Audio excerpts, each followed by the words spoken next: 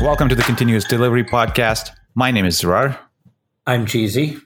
I'm Chaba. And I'm Hino. A new team has just started, and you have been hired as their coach. This team has some experience working together. They have not worked in a continuous delivery model before. They don't necessarily know what continuous delivery is. They may conflate it with continuous integration. And now it's your job as their coach to get this team up and running and continuously delivering. What's your first move? My first move is to get them into the code and start to write something really small.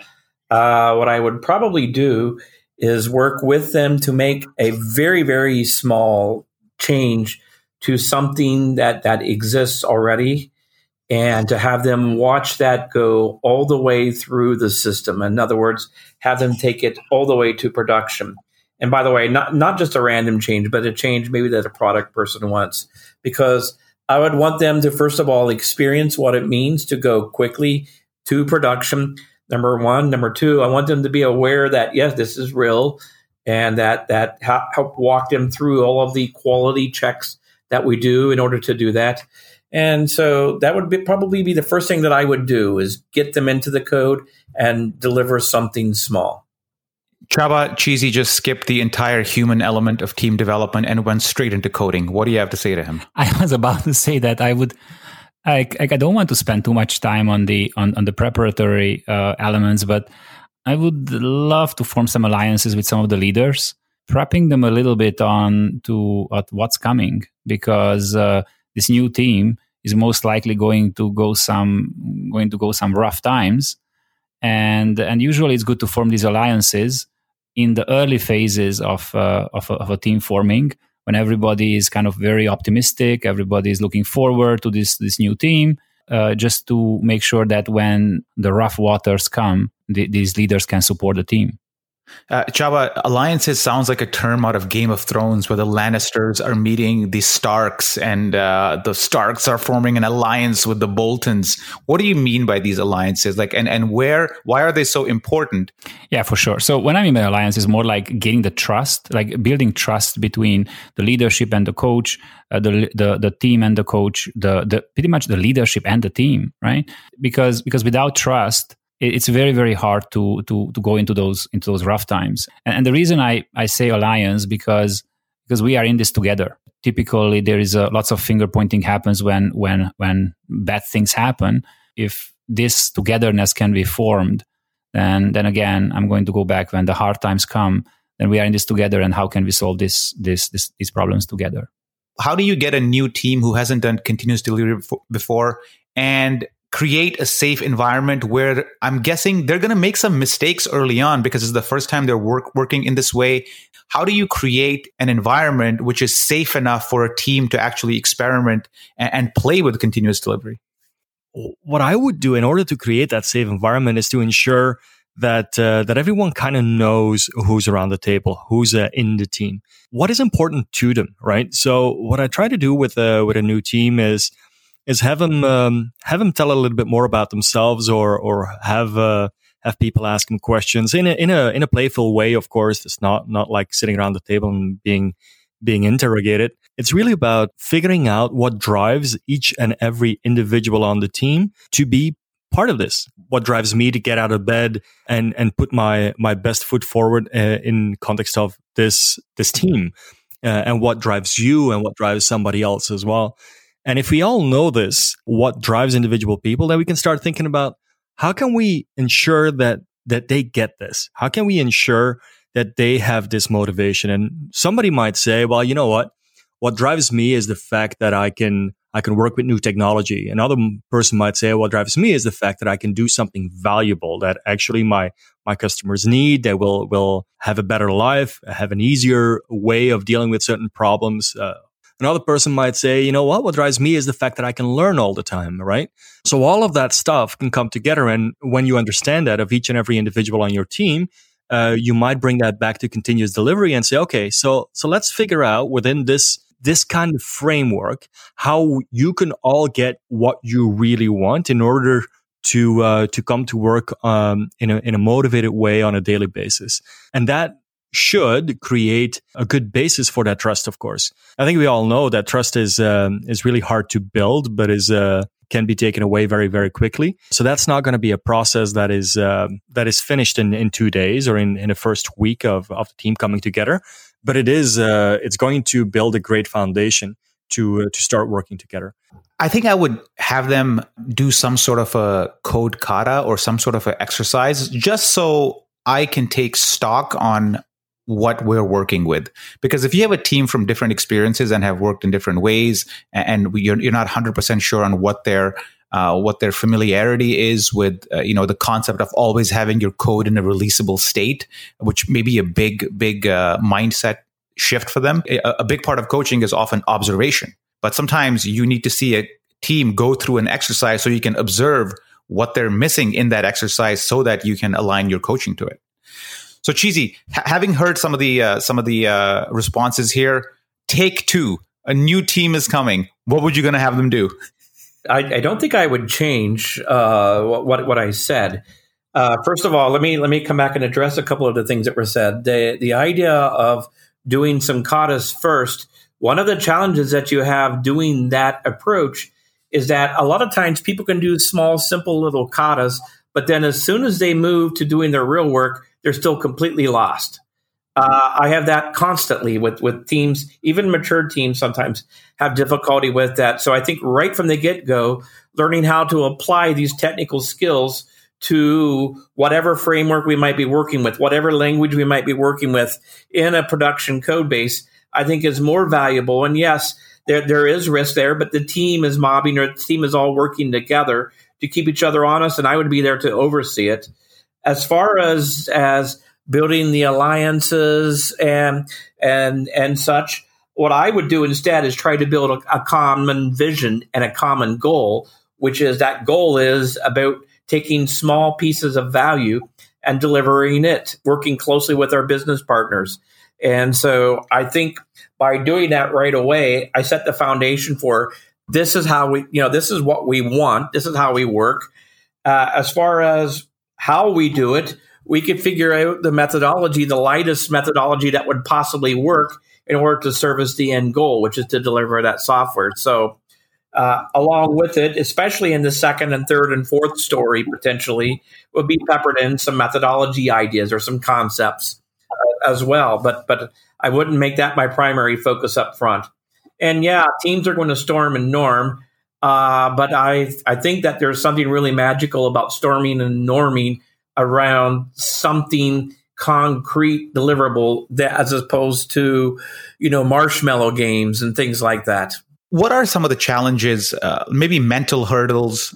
Let's leave the technical skill aside. Like, what are some of the mental hurdles you have encountered when you try to coach a team into thinking in terms that my code should always be releasable? Because oftentimes in big, small, medium companies, there's always a release phase to things. We're not all Facebook and Amazon where we're deploying 1,000 times a day. Like, what are some of the mindset challenges that you have to encounter to get a team thinking that, hey, my code should always be in a releasable state? Fundamentally, a lot of developers believe that we build something and then we test it after we're finished. Or actually, quite a few of them believe I build something and then somebody else will test it for me. And so that probably is the largest hurdle to what you specifically said, which is code being in a release state at all times. So that always is a problem, making that mind shift, that change. Probably the largest one. There are some other things that we run into from time to time. For example, there still are a lot of people that believe that having branches is the safest way to manage code and source code. And trying to overcome that is always a difficulty as well. There are people that believe that it's not important for them to understand the business or interact closely with their business partners or product owners. And I find that to be problematic as well. But probably by far the number one hurdle that I run into is just the whole notion that my job is not to just write code, but my job is to write code that works and that I demonstrate that it works by having automated tests. There's a fundamental point when a team is formed and the decision is made, whether will a team have a team lead or a tech lead or not. And the reason I want to point this out because that position could be very detrimental on the long term for a team. Often what happens are lots of decisions now defer to the single person. And for example, what Cheesy mentioned about the branches or about like there are a bunch of technical decisions. And one of the, again, pros and cons is that if the team experienced enough to make these decisions, but ultimately they would gain that experience. I think the biggest danger is to kind of just roll with whatever the tech lead says, or just roll whatever the organization kind of imposes, and not willing to try new things or a little bit pushing the status quo. And I think if a team doesn't have per se like a lead who is going to decide all these things for them, then there's a chance that they can create something greater on the long term, and ultimately get to continuous delivery easier because it's their decision and not a single person's decision. Is it possible to do continuous delivery without an autonomous team who is able to create their own structures and practices? That's a good question. We've been running on the assumption during this particular recording, this particular session, that continuous delivery is already in place in the company or within the department or whatever that the team is stood up in. All the infrastructure is in place. The pipeline is there. There is a history of continuous delivery, and there's just a new team that is stood up in this particular environment. On one side, if it is the case, then the only way that I can see that it gets there is by having autonomous teams. If you already have continuous delivery and you know that it works, why would you get rid of those autonomous teams and not give the same autonomy to the new team that is stood up? That's one. Second, if that's not the case and you're standing up a new team in an environment that doesn't have all the infrastructure in place, then you would need to make it an autonomous team in order to get there in the first place. So I think I just answered your question and saying I don't believe it's possible to do it without an autonomous team. The reason why you wouldn't be able to do it is because it's crucial for continuous delivery to work that the responsibility for the quality and delivery as a whole sits with each and every one on the teams. And unless you have an autonomous team, you will not have that. When we're talking about autonomy, one thing that I have seen, and I'm going to call this an anti-pattern, is companies or organizations that create a centralized, let's call it a DevOps team, who dictate how all of the other teams should do things. Like, for example, they specify the pipeline. Here is your pipeline. It cannot change. You have to do these things. And by the way, here's exactly how everything has to be structured. Here, and the problem is that you cannot hold a team accountable for quality and yet take away their ability to affect quality. So this whole idea of centralized DevOps is an anti-pattern in a continuous deployment, continuous delivery world. What would happen if we did not give a team an autonomy? Like what if we said, this is how you work, this is how you will do things, because it's a quote unquote proven pattern in an organization. It's an archetype, if you will. What's the problem with that if that pattern has sort of been proven in other areas of the organization as being quote unquote successful? Well, the first thing that you're doing is you're taking away ownership entirely. What that basically means is that somebody else will own the process for this particular new team. If somebody else will own the process and the only thing that they need to do is to follow it, then who cares if something goes wrong? If something goes wrong, it's not our fault. First of all, we don't have the autonomy to fix it because we're just following the process. So it's somebody else's fault who actually created this process for us, right? So you're removing that ownership, you're removing that drive to deliver excellent work. You can't expect people to want to deliver excellent work within that kind of an environment. The only thing that they might potentially want is to follow the process as closely as they possibly can. So you kind of require that ownership to understand that the outcome is really important. We talked in quite a few episodes about outcome already, that outcome is really important, that quality is important, the fact that the pipeline is automated, the fact that every single step that we don't require, that slows us down, when we go into production, that we can challenge that step, that we could try to find something around it so that we don't need that step or it takes us less long. Any of that drive that is required to challenge those things while product is breathing down your neck to get stuff out of the door will only be possible when you're autonomous, when you have that motivation. Whenever you're starting new teams, even when they have complete autonomy, often you see them sort of arrive at some of the same things. For example, on the path to continuous deployment, teams inevitably realize that branching is risky. Okay, they look around and they ultimately end up dropping branches. They learn that unit testing and refactoring are very, very important skills to have. So why don't we just dictate up front, here's how you're going to do it, here's what you must do. By doing that, we take away their ability to achieve excellence and to go beyond. In other words, if we tell them, yeah, X, Y, and Z are the 3 practices that you must always do, they'll only do those practices. Whereas if we don't tell them and they ultimately start to move toward that, who knows, they might come up with even better ways to do things.